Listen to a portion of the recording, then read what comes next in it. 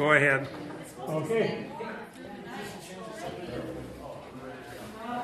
Let's begin with a word of prayer.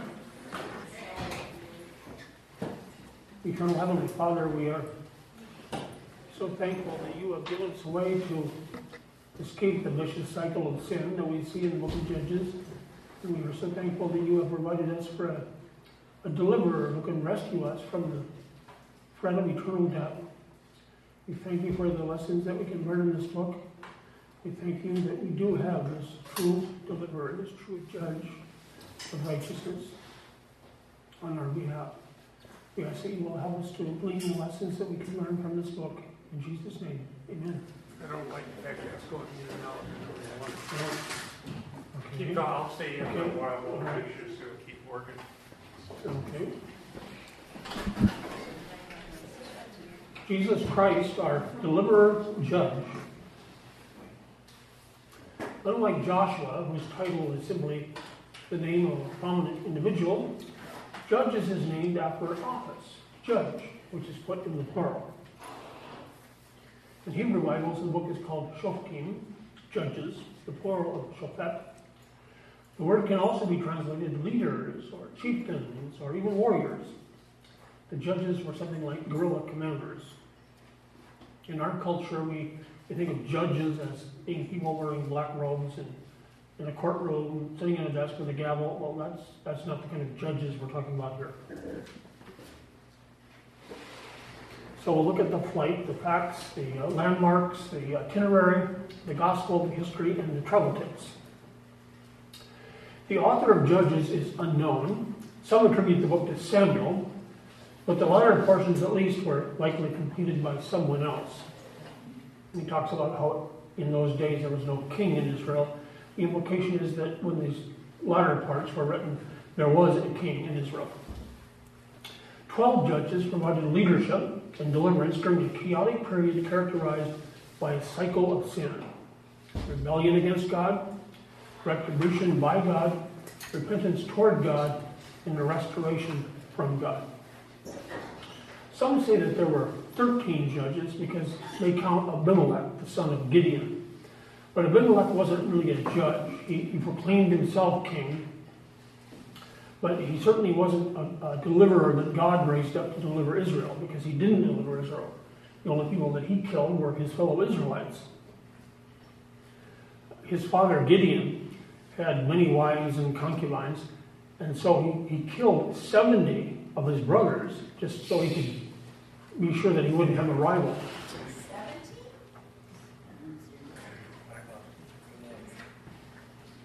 In those days, there was no Joshua in Israel. That's the first part of the book, 1:1 through 3:6. In those days, there were judges in Israel. That's the main part of the book, the 3:7 through 16:31. And then in those days, there was no king in Israel. That's the last part of the book, 17:1 through 21:25. As far as the gospel is concerned, it gives us a series of case studies on mankind's inability to break the cycle of sin. The imperfect deliverers and judges anticipate and give contrast to the eventual deliverer who would offer himself for the nation. Judges covers more than 300 years of history, roughly the years from Joshua's death around 1380 BC to when Saul was anointed king in around 1050 BC. As far as the travel tips, the lessons that we can learn, well, there are really two big ones. One is that God often uses the least likely people to accomplish his work. And we'll see that is certainly true. Judges makes it clear again and again that sin has consequences, tragic consequences. In the same way that we can talk about major prophets versus minor prophets, in the sense that Scripture devotes more space to prophets like Isaiah, Jeremiah, Ezekiel, and much less space to the minor prophets, we can also say that there are major judges and minor judges. For example, the Bible devotes 4 whole chapters to telling us the story of Samson. But it only gives us one verse about Shamgar. So there are differences between the major judges and minor judges. The major judges that the book devotes most of its space to.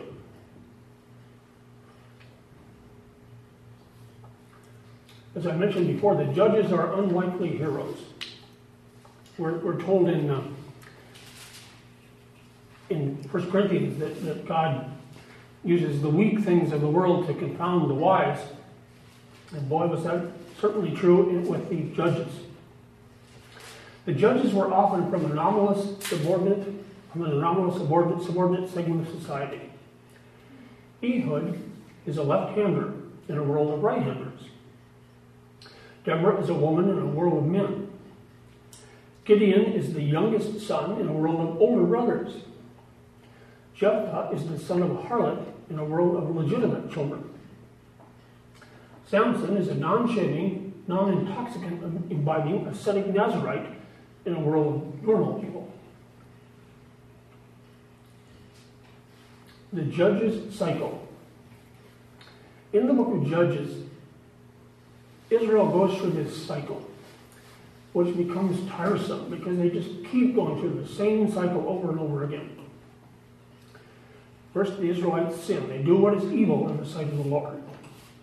Then they go into servitude. God allows the nation to be conquered and oppressed by a neighboring nation. Then they cry out to God, supplication.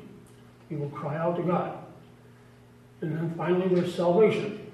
God sends a judge to deliver the Israelites. Then after a while they slip back into sin again and the cycle begins all over again. There are many different words that you can use to describe this cycle. And some of the diagrams that you see of the cycle, some of them will go clockwise and some will go counterclockwise, but don't worry about that. They all get the message across. And here's one diagram which shows apostasy, servitude, supplication, and salvation. This is the cycle that Israel keeps going through in the book. And this is another diagram which shows that the people sinned and God judged and people cried out, God delivered, and the people returned to sin. So they keep going through this cycle. This is the one that I like because I like alliteration. And so it talks about sin, servitude, supplication, salvation, and silence. And the 6 acts that you see in the middle, there are 6 times in the book of Judges that Israel goes through this cycle. 6 times. Now, I want to talk a little bit about the territory of the judges. The judges were not national leaders. They didn't rule over all of Israel. The judges were regional leaders. They just ruled over one tribe or a few tribes.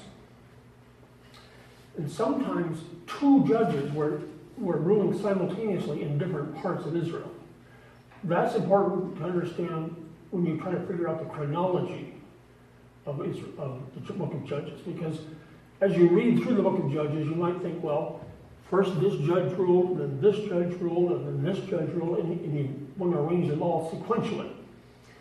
But if you add up all of the periods of oppression and the times that the judges ruled, you come up with 410 years, and there simply isn't room for that much time, because at one end you have the Exodus, the 40 years in the wilderness, then Joshua and the elders who outlived him, and at the other end you have the rule of King Saul, the first king of Israel, and then you have the rule of David, second king of Israel, and then Solomon. And the Bible tells us that there were 480 years from the time of the Exodus to the building of the temple in Solomon's time. So you need to understand that there was some overlap between the judges. So when you figure this all out, it's only about 330 years rather than 410. Now here's a diagram of a map of the judges in Israel. What I like about this map is that the major judges and minor judges are color coded, so that the The ones in blue, they're the minor judges, and the ones in red, they're the major judges. And as you can see, the judges are dispersed throughout Israel. And eventually I'll get these PowerPoints up onto the website, so if you want to look at them more closely. Here's another map of the judges. There are little white rectangles here, so you can see how the judges are dispersed throughout Israel.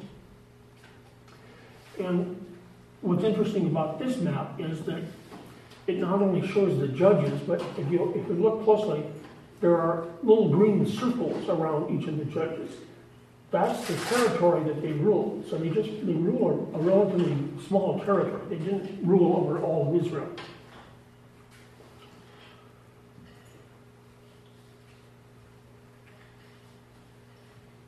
I mentioned that there were 6 cycles in the book of Judges. And there I listed the oppressors, the enemies that were ruling over Israel after they had sinned. And then the judges. And you'll notice that there's one major judge in each cycle, but there can be one or more minor judges. So in the first cycle we have Othniel. In the second cycle the major judge is Ehud, but the minor judge is Shamgar. And then in the next cycle is Deborah. And then the next cycle is Gideon, and there are 2 minor judges, Tola and Yair.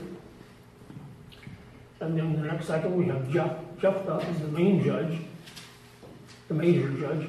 And then he's followed by 3 minor judges, Ibzan, Elon, and Abdon. And then in the 6th cycle we have that famous Samson as the major judge.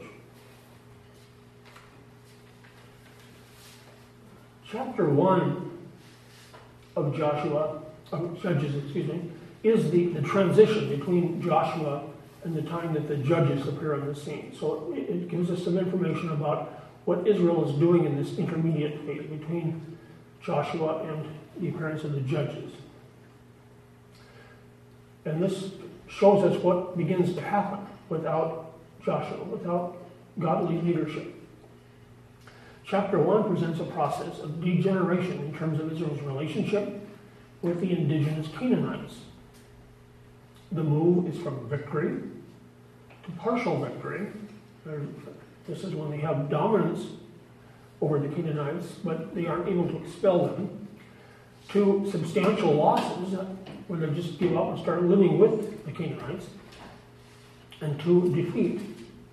So Dan is repulsed by the Canaanites, and they are just confined to the hill country. They're never able to claim their total inheritance. Now, so there are some interesting things that are going on throughout the book of Judges.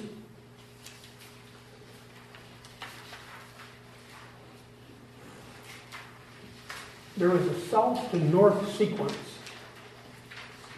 So we begin at the bottom there with Othniel. He's from Judah in the south. Then Ehud is from Benjamin, a little further north. Deborah is from Ephraim. Gideon is from Manasseh. Jephthah is from Manasseh. And then finally Samson is from Dan. So there's this north to south movement that takes place both in that beginning of the book of Judges and also in the main part of the book, the actual Judges. Incidentally, I need to make a correction. I need to correct my correction.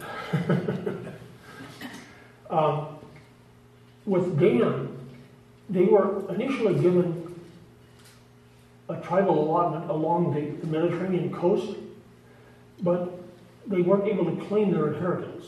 They felt that their enemies were just too strong, they couldn't conquer them, they couldn't drive them out, so they just gave up and moved to the north. And they moved clear up north of the Sea of Galilee. And I mentioned this in the first study that I gave on Genesis. And I said that this area that Dan conquered up north was originally called Laish. And then in the next lesson, I corrected that and said, no, it was Lashem. Well, actually, both are right. Because in Joshua, it's called Lashem, In Judges, it's called Laish, so I was right both times. It's like the old joke about, once I thought I was wrong, but I was mistaken. I do that all the time.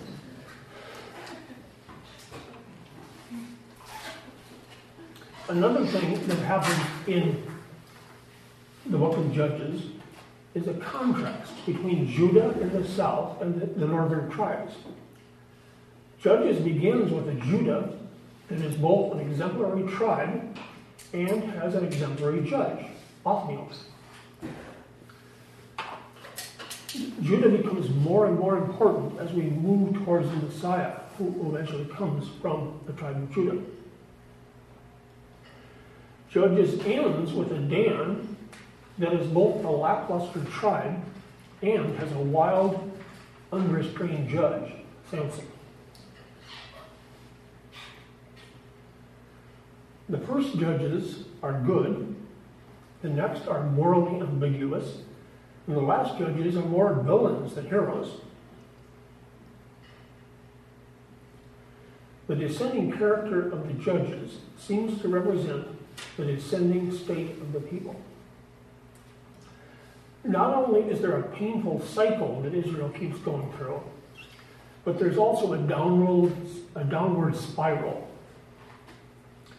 It keeps getting worse and worse each time that they go through this cycle. In the first 4 cycles, we're told at the end of the cycle that Israel had rest for so many years. They were given a number. But with the 5th and 6th cycles, we're not told that anymore. No longer does Israel have rest. They may be able to put down their enemies for a short time, but their enemies are still there, still threatening. We can see this downward spiral in the way that the major judges treat the tribe of Ephraim. So Ehud incorporates the mighty men of Ephraim in his army. When he's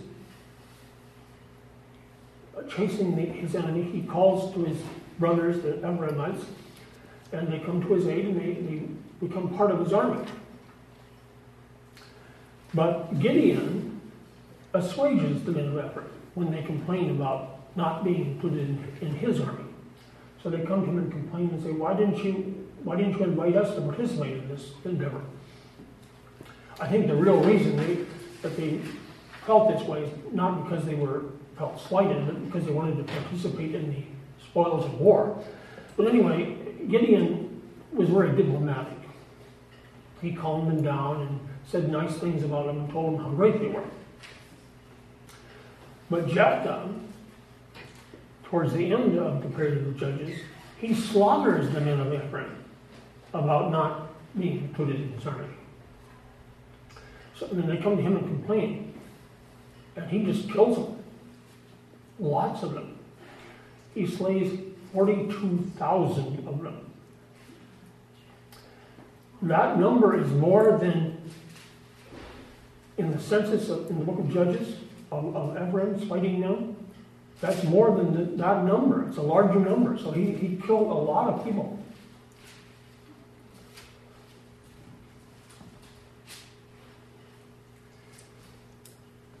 Now here's a map of the movements in Ehud. We'll look at some of the major judges. We don't have time to go through all of the judges, but we'll look at some of the major ones. The leader of the enemies of Israel under Ehud was a man named Eglon. And the Bible makes it a big deal about the fact that he was very obese. What Ehud did was he managed to get access to this king Eglon, and he stabbed him. He assassinated him. And the Bible gives us some graphic details about what happened. He stabbed him. He's a big guy, and he went right in there, and some fecal matter came out, and it was very messy. I'll talk to you more about Ehud when we get to the things that make you go, So there's another picture of another map of the movements of Eglon. And here's a three-dimensional type map. So this Eglon had moved into, he captured Jericho. And you can see with the red arrow there that Ehud flees after he assassinates Eglon. The next major judge that we want to take a look at is Deborah. She's the only one of the 12 judges who was a woman. And you can see that there's a star, a flashpoint there where the battle takes place in the valley of Jezreel. That's where the two armies meet. Deborah and Barak, the man who helped her by leading the army, they assembled their forces on Mount Tabor, and I'll show you some pictures a little bit of Mount Tabor. And then the map also shows that Sisera was the commander of the enemy forces. Remember, he fled from the battle after the Israelites were victorious, and then he took shelter in the tent of Jael. And she was the lady with the spike, handing with the hammer, let's put it that way.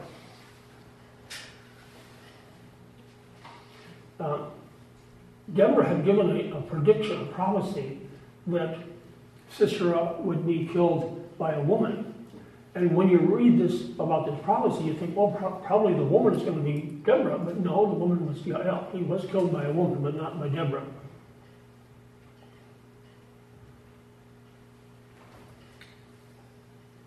There's another map of the forces of Israel chasing the enemy after their battle there by Mount Tabor. Here's a three-dimensional map. Now the place where the Canaanite headquarters was up north of Israel, here at Zor. But they had come down around the Sea of Galilee and actually come up this way to engage Israel in battle.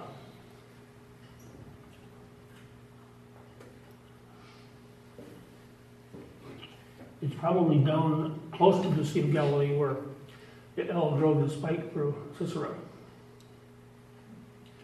Here's some satellite images of the movements of the forces under Barak.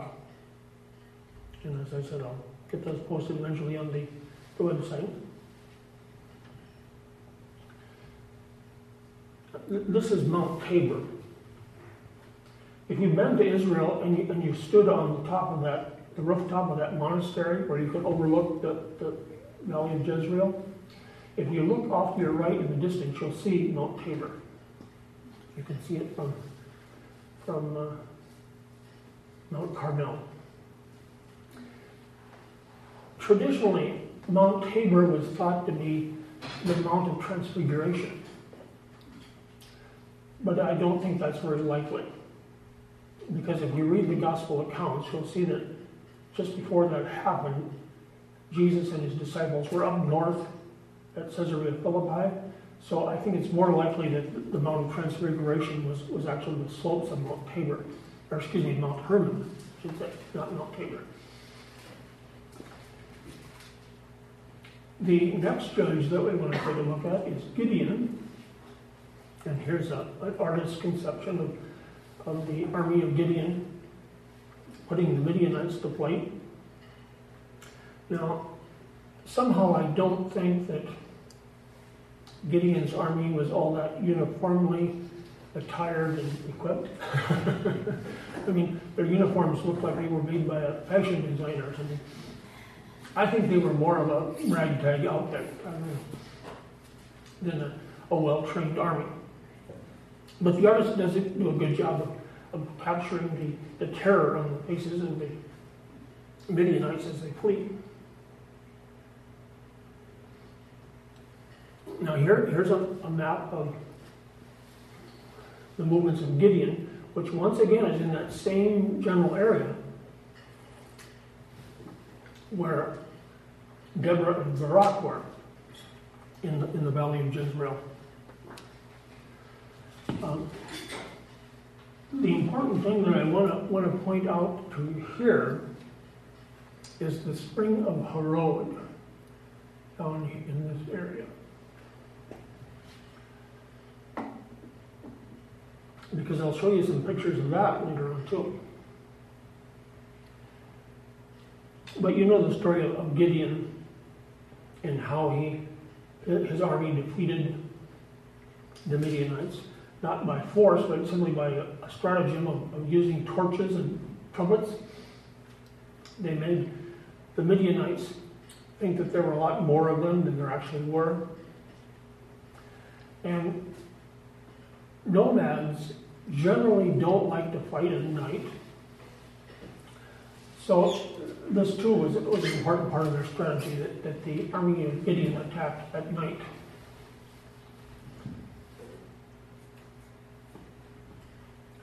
There's another map of the movements of Gideon and his men. I just love Israel because there are so many good places to see in just a small area. Once again, you see Mount Tabor up there, and this hill of Moab. This is where King Saul, remember the witch of Endor? This is where he consulted the witch, which was a big mistake. And it's also in that same area where Mount Gilboa is located. I think Mount Gilboa is right here. That's where the King Saul and his son Jonathan were killed. Here's a three-dimensional map of those activities of Gideon and his army. It's interesting that it's ironic, really, that Gideon was reluctant to believe when God told him that he would have victory over his enemies.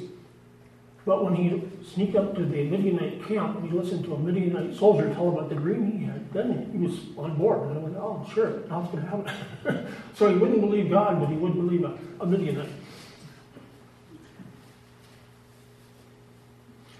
So this is also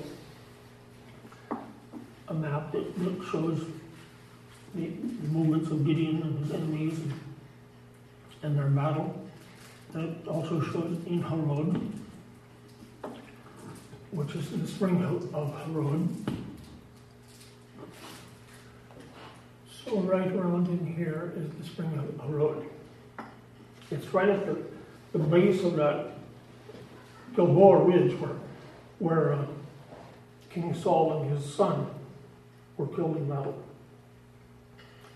And here's some satellite maps, once again, of the movements. Harod was the place where Gideon took his army, which God said was too large. He had to whittle it down.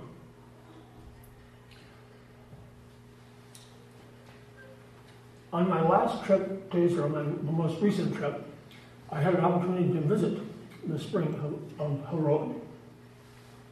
So once again, it's at the base of that ridge, where on top of that ridge is where King Saul and his son Jonathan were killed. The spring flows out of this cave at the base of the ridge. So there's the spring where it comes out of this cliff, or at the base of it. This is the place where Gideon took his army. At first he had 32,000 men, and God said that's too many. So he sent all the ones home that were afraid, fearful, and he still had 10,000. And God said that's too many. So he took them to the spring of Harod, and the ones that healed down and drank water out of the spring that way were sent away. They were let go.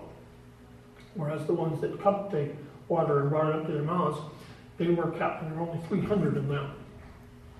So we go from 3,000 to 10,000 to 300. There may have been as many as 100,000 Midianites. So if you look at it humanly, there was just no way that Gideon was going to beat Midian with this small army. But of course, all things are possible with God. After the spring at Harod, the water comes out and then it flows away in this stream here. You can't do that with the Book of Mormon. If we go to the Mormons and say, well, can you show me where such and such an event happened? They can't do it because, of course, Joseph Smith made it all up. The places in the Book of Mormon aren't tied to any real places. The places in the Bible are. The next judge that we look at is Jephthah. And with Jephthah in the 5th cycle and Samson in the 6th cycle, we really see a rapid decline. So Jephthah is actually on the east side of the Jordan River, in that area, remember, that was occupied by Reuben and Gad and half tribe of Manasseh. And they had problems with the Ammonites. They were oppressed by the Ammonites.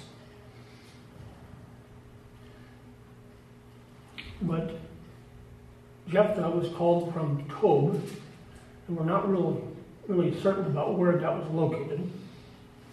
But he was brought down to Mizpah, and from there he went to attack the Ammonites. There's another map. Once again, we don't know exactly where Tob was located, but he went to Mizpah, and then he chased the Ammonites all the way from Aroer to Minnith. There's a satellite map of him moving from Tob to Mizpah, and then going from Aroer to Minnith. We don't know, once again, exactly where Minnith was located. And then we enter the 7th cycle. And the major judge in the 7th cycle is Samson. And there are 4 whole chapters devoted to his story. The first thing that I want to point out about Samson is the women in Samson's life. First, there is his mother. The angel of the Lord appeared to the woman. Then there was a bride. Then there was a prostitute. Then there was a mistress. Now, for some reason, we tend to sort of conflate all of these women and kind of merge them all together and just think of them as one person, but they're actually 3 different women. Samson can marry. He does have a bride. He marries a woman. Now, after he marries this woman, he has problems with his father-in-law. He goes to his father-in-law, and his father-in-law says, well, I thought you didn't want her, so I married her off to another guy. Well, Samson is not a happy camper. And you don't want to make Samson happy. If Samson ain't happy, ain't nobody happy.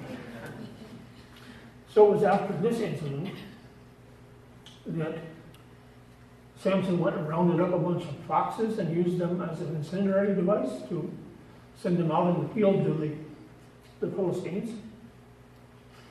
And this area, I'll show you some pictures of it, this area of the Shelah, the low rolling hills, that was where a lot of grain was grown by the Philistines and by the Israelites. The next woman that we're going to look at is a prostitute. Once Samson saw a woman, a prostitute. And this is the incident where Samson goes to the city of Gaza down on the coast, one of the Canaanite cities, where this prostitute lives. And the Philistines are starting to scheme about how we can do away with this guy. He's causing us a lot of trouble. And once again, Samson is enraged, and he tears the gates off the city and carries them all the way to Hebron. That's a long ways. And then the final woman, and this is the only one of the four that's actually named. We aren't told the names of these other previous three women, but this mistress is Delilah. He fell in love with a woman. So the Bible says that Samson loved her, but it never says that she loved him. So apparently it was a one-way street. Sometimes people will speak of Delilah as a prostitute, but it's interesting that in Scripture, she's never called a prostitute. She's just Samson's mistress. She's not actually called a prostitute. Now, she did have a prostitute mentality in the sense that she would do almost anything for money, but she's never called a prostitute. And she's the one who, of course, who finally got Samson's secret out of him.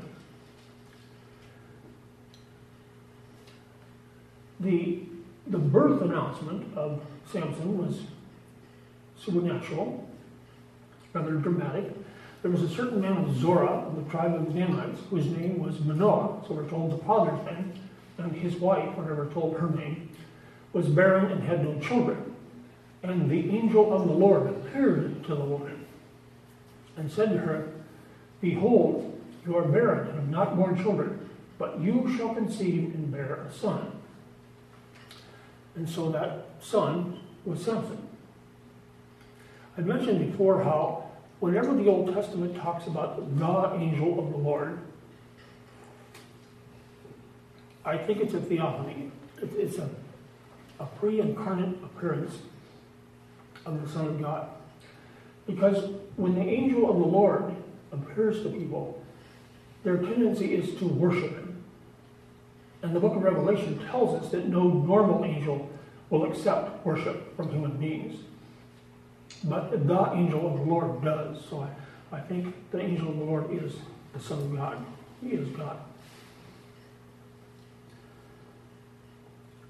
Now, it's interesting that the parents of Samson are told that Samson would begin to deliver Israel from the Philistines. Deliver Israel from the hand of the Philistines, as it says. So Samson has a beginning ministry, but not a finishing ministry. Because the Philistines still continue to be a threat to Israel on into the time of Samuel and King Saul and into the time of King David. So he's not ever able to completely overcome the Philistines, just to keep them at bay, you might say. When we look more closely at the cycles 5 and 6, we see a good illustration of this idea of overlapping judgeships. So the Ammonite oppression of cycle 5 coincides with the Philistine oppression in cycle 6. So we have both of these things going on simultaneously for a while. And the judges of cycle 5, the major judge, Jephthah, and then the three minor judges, Ibzan, Elon, and Abdon, they're all judges in the 5th cycle. And the last of those, Abdon, overlaps with Samson's 20 years as a judge.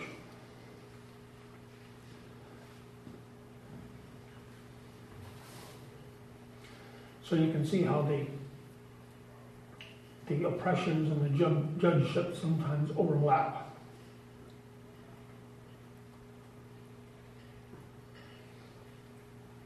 Here is a map of Samson's travels. He's born in Zorah, right in this area. And his wife is from Timnah, not far away.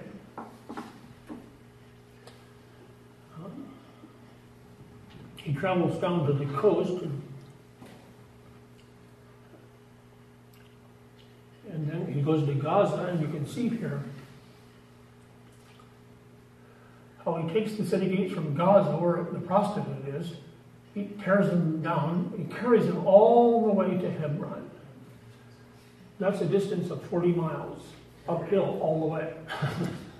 So, Samson was quite a character. You can see a more three-dimensional map. And once again, you see how he travels down to Gaza, carries the gates all the way to Hebron. And there are some satellite maps of his movements. Remember, Zorah was where he was from, that's his hometown. And Timnah, not far away, that's where his wife was from.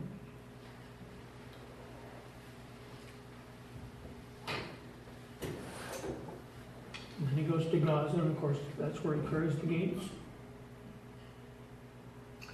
Now, here's some pictures of this area. The Shela, it's called. It's an area of low, rolling hills. The part of the country more inland where the Israelites lived, that's the rugged hill country. It's higher. And the Philistines lived down on the coast. And the Shela, these rolling hills, these foothills, that's where the frontier was. That's where Israel came into contact with the Philistines. That's where they came into conflict with the Philistines. And one of the characteristics of the Shela, these rolling hills, is that there are broad valleys in between the hills. And that's where Israel and the Philistines grew their grains, down in the valleys.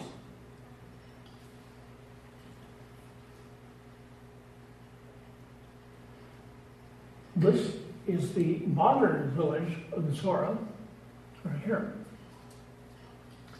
And the place where Samson's wife came from was just over the hill, just not far away at all from Zorah.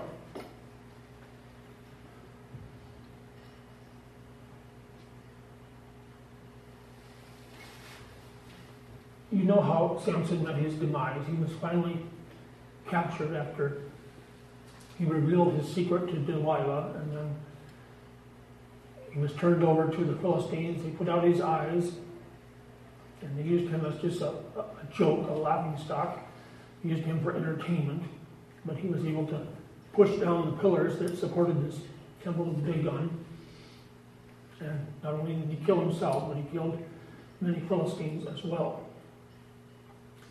And we are told then his brothers and all his father's household came down, took him, brought him up, and buried him between Zorah and Eshtaol, so in his home area, in the tomb of Manoah his father.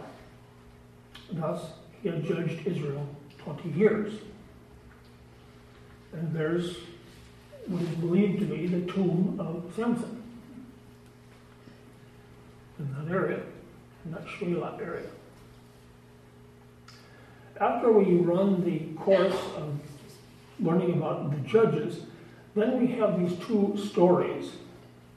One story is about Micah and the Levite, and the other story is this horrible story where the concubine is raped and killed and cut in pieces, and then there's this war between Israel and the tribe of Benjamin. Some people think that these two stories are just kind of an appendix. Some scholars think this, that they're just kind of an appendix that was added on. But I don't think so. I think there are ties between the stories of the judges and these two stories that follow.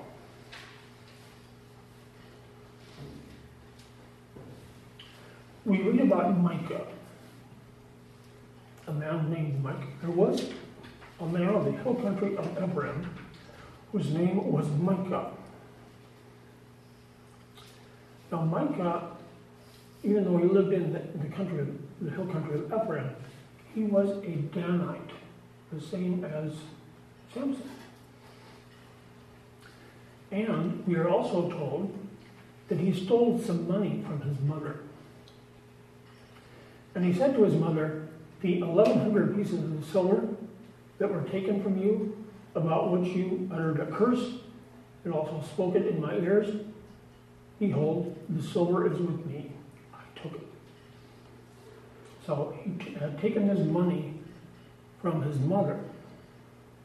And then from that money, she took part of the money and made a god, an idol. So Micah set up his own shrine, his own worship center right there where he lived. Now, what's interesting about this, and why I say there's a possible tie between this and the story of Samson that precedes it. Micah was a Danite, just like Samson, and he stole from his mother 1,100 pieces of silver, which just happens to be the same amount of money that the Philistines paid to Delilah for turning over Samson. We don't know this for sure from Scripture, but it's possible that Micah was the son of Samson and that his mother was none other than Delilah.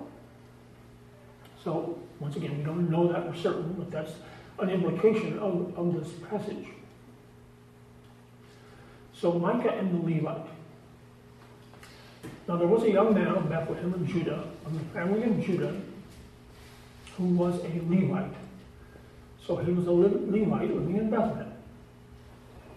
The Levite travels from Bethlehem to Ephraim, where he becomes Micah's private clergyman, his private priest. But then the men from Dan up further north come down and say, well, why be just a priest for one man when you can be a priest for a whole tribe? So he moves from Bethlehem to Ephraim to Dan. Once again, there's that south to north movement. The other story about another Levite, not this Levite, but another Levite, and his concubine, and how she is raped and killed, and then the Levite cuts her up in pieces and sends her to all the tribes, and they all come together to fight a war against Benjamin, a civil war against Benjamin. I think that this war with Benjamin is foreshadowing what will happen later with King Saul. And there are several interesting parallels here between the story about Benjamin and Saul later on. The Levite dismembers his concubine. Later on, Saul dismembers a yoke of oxen. Gibeah and Jabesh Gilead are prominent in the story of Judges 18 and 20 about this war with Benjamin. Gibeah is Saul's capital, and he rescues Jabesh Gilead. The Benjaminites are almost annihilated in the book of Judges. Well, it just so happens that Saul is a Benjaminite. As a result of what happens in the book of Judges and what happens with Saul, Israel's first king, and it doesn't turn out so well, the Benjaminites get a bad name throughout much of the Old Testament. But eventually that's turned around because Esther is a Benjaminite. And she rescues Israel. Through her action, she delivers Israel. And in the New Testament, the Apostle Paul is a Benjaminite. So eventually, the tribe of Benjamin does get a good name. And we can be very thankful that the Benjaminites weren't wiped out. Otherwise, we wouldn't have the Apostle Paul. In Judges, an old man from Ephraim hosts the Levite. It's who's hosts him and entertains him. Is a man from Ephraim. Samuel, a man from Ephraim, hosts King Saul. There are only 600 Benjamite survivors. Saul has 600 followers. So there are many parallels between Judges and the story of King Saul later on.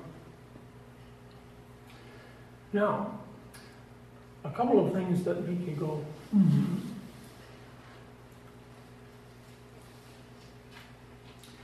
Ehud was a judge early in Israel's history, in the book of Judges. Remember, he's the guy who goes to assassinate this king who's the head of their enemies, Eglon. And after Ehud assassinates Eglon, this big guy, this police guy, it says that Ehud shut the doors of the other room behind him and locked the doors. So, how did he do this? If Ehud locked the doors when he was inside, well, then he couldn't get out and escape. But how could he lock the doors from the outside? Because he didn't have a key. So how could he lock the doors from the outside?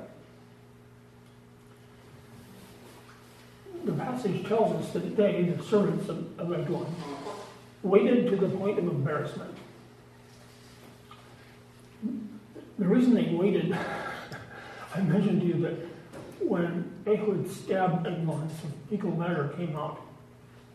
So it says that his servants thought he was using the toilet. Well, I can probably smell. So they waited because they thought he was using the toilet. But when he didn't come out, he never came out, they went and got a key and unlocked the doors. And then when, of course, by that time, Eglon was dead. So their master was dead. But what's going on here with the key, with the lock and the key? Well, there's a passage in the Song of Solomon that helps us to understand this. The reason that this verse in Judges might be puzzling to us is because we're thinking of doors and locks in terms of how they are today. Well, that's not how they were in the ancient world. This is the passage from the Song of Solomon. My beloved thrust his hand through the latch opening. My heart began to pound for him. I arose to open for my beloved.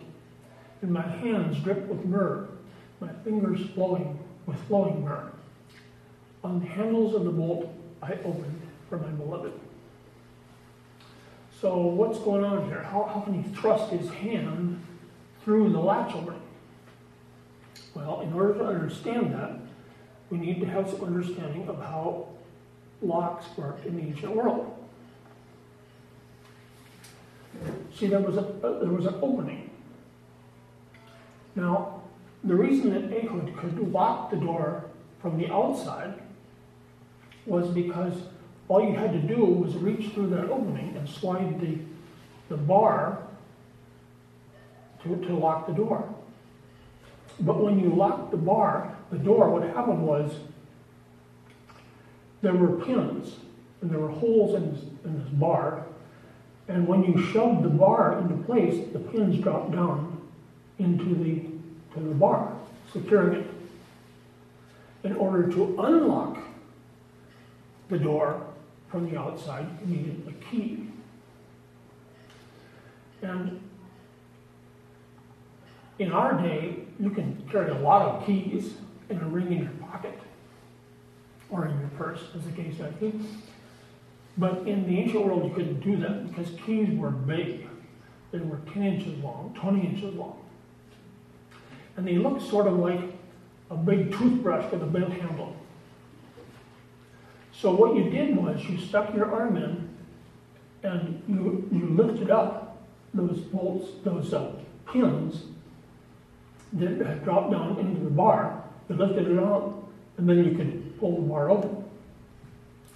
So that's how, understanding how locks worked in the ancient world.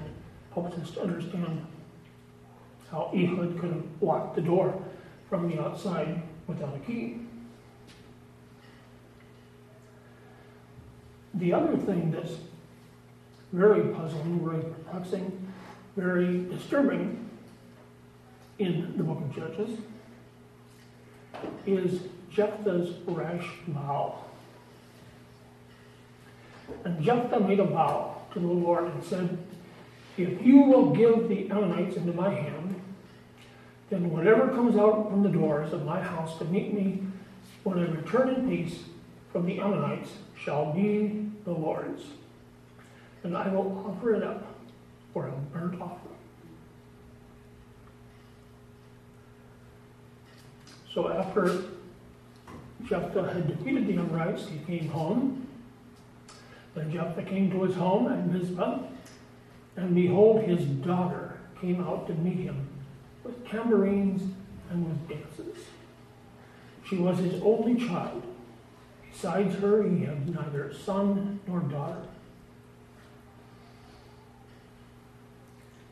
And as soon as he saw her, he tore his clothes and said, alas, my daughter, you have brought me very low, and you have become the cause of great trouble for me.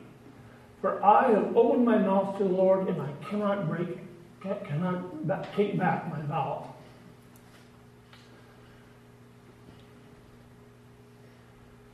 And the daughter said this to her father Jephthah, do to me according to what has gone out of your mouth, now that the Lord has avenged you on your enemies, on the Ammonites. So she said to her father, let this thing be done for me. Leave me alone 2 months, that I may go up and down on the mountains and weep for my virginity, I and my companions. Understandably, she didn't want to spend her last few days with her father. She wanted to be with her friends. At the end of 2 months, she returned to her father, who did with her according to his vow that he had made.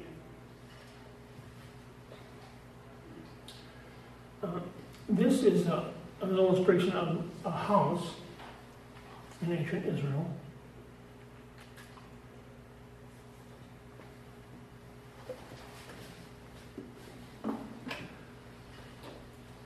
So over here you have storage and a workshop and kitchen and that type of thing. Back here you have the living quarters. And over here you have a place where livestock was kept. Now, some people try to excuse Jephthah's behavior by saying, well, Jephthah was expecting that the first thing to come out of the door would be one of the livestock.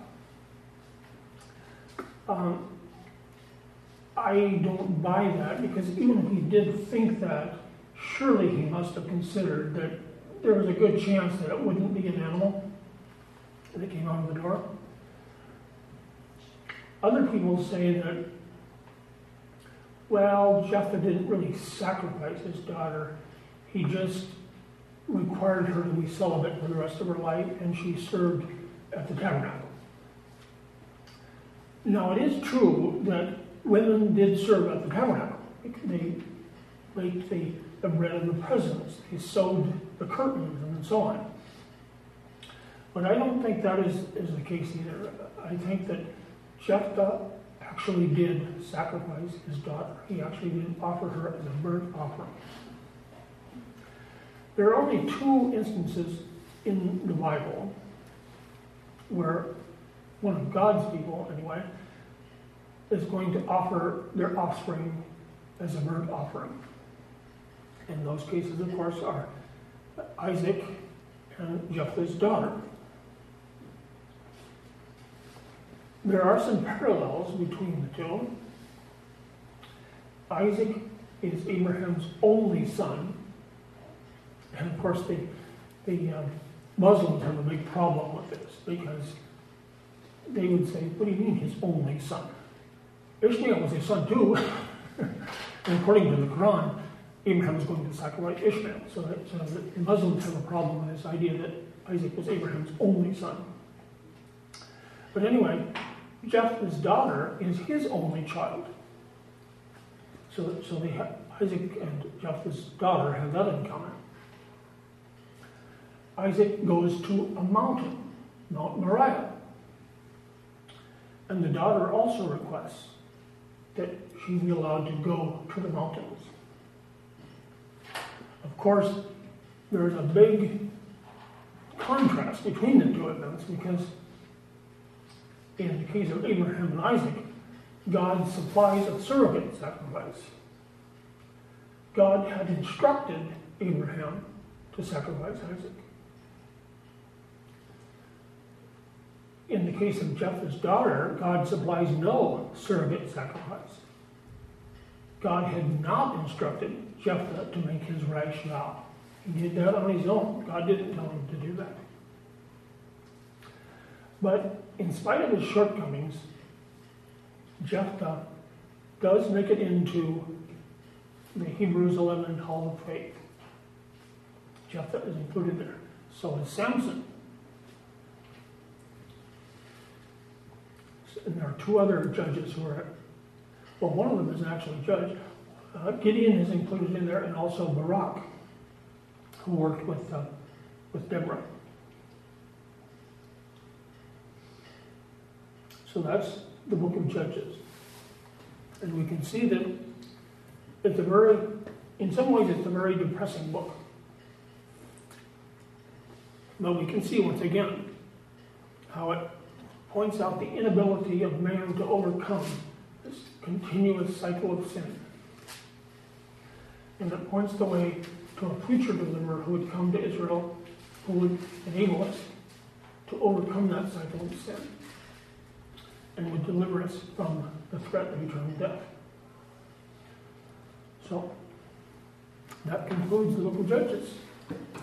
Next time we'll look at 1 Samuel.